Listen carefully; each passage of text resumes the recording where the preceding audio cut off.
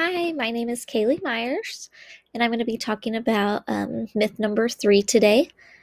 According to Barry McLaughlin's Educational Practice Report 5, titled Myths and Misconceptions About Second Language Learning What Every Teacher Needs to Unlearn, it is a myth that the more time students spend in a second language context, the quicker they will learn that language.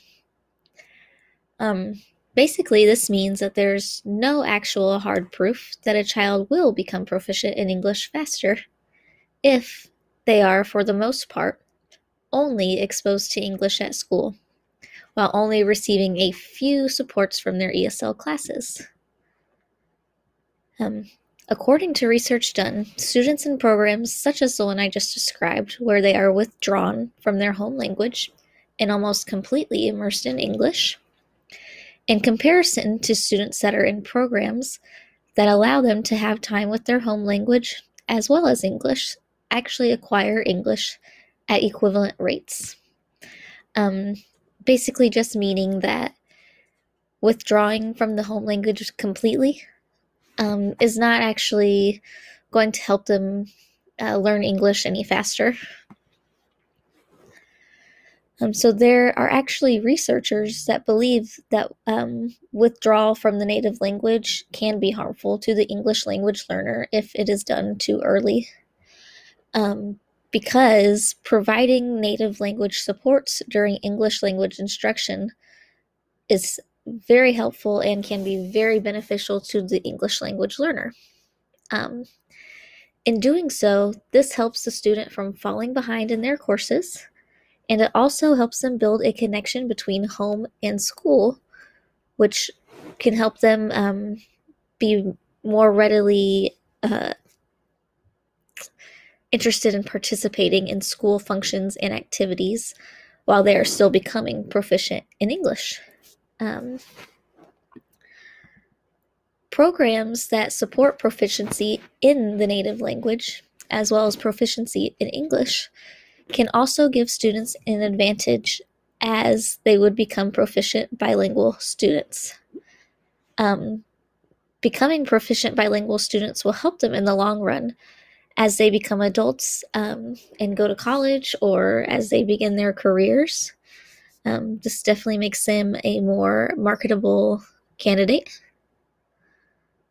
Um, However, in the reading, McLaughlin does state that there is some research that was done in Canada that backs up total immersion programs as not being detrimental to the English language learner, as long as they are still being exposed to their home language in other contexts.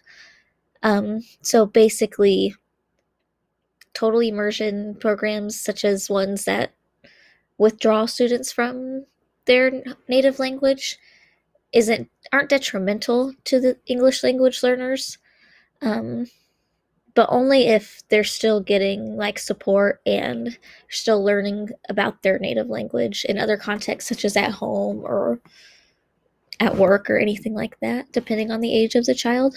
Um, but in my opinion, McLaughlin's findings make sense to me because time spent on tasks is not the most important factor in second language acquisition.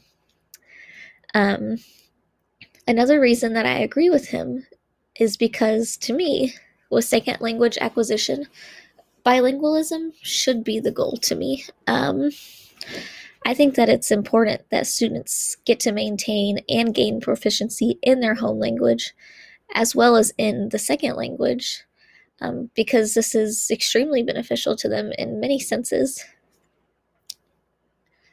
Um, also believe that additive bilingual programs are what's best for English language learners as they become proficient in English, because it does not force out or belittle their first language like a lot of other popular programs do.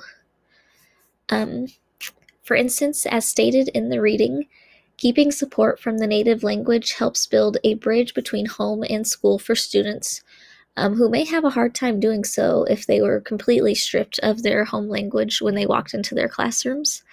I also believe that this helps with motivation, which is another important factor in becoming proficient in a second language. Um, And again, as I stated before, becoming proficient in both languages will also help them become functional bilinguals, which is very beneficial after they graduate and begin their future careers.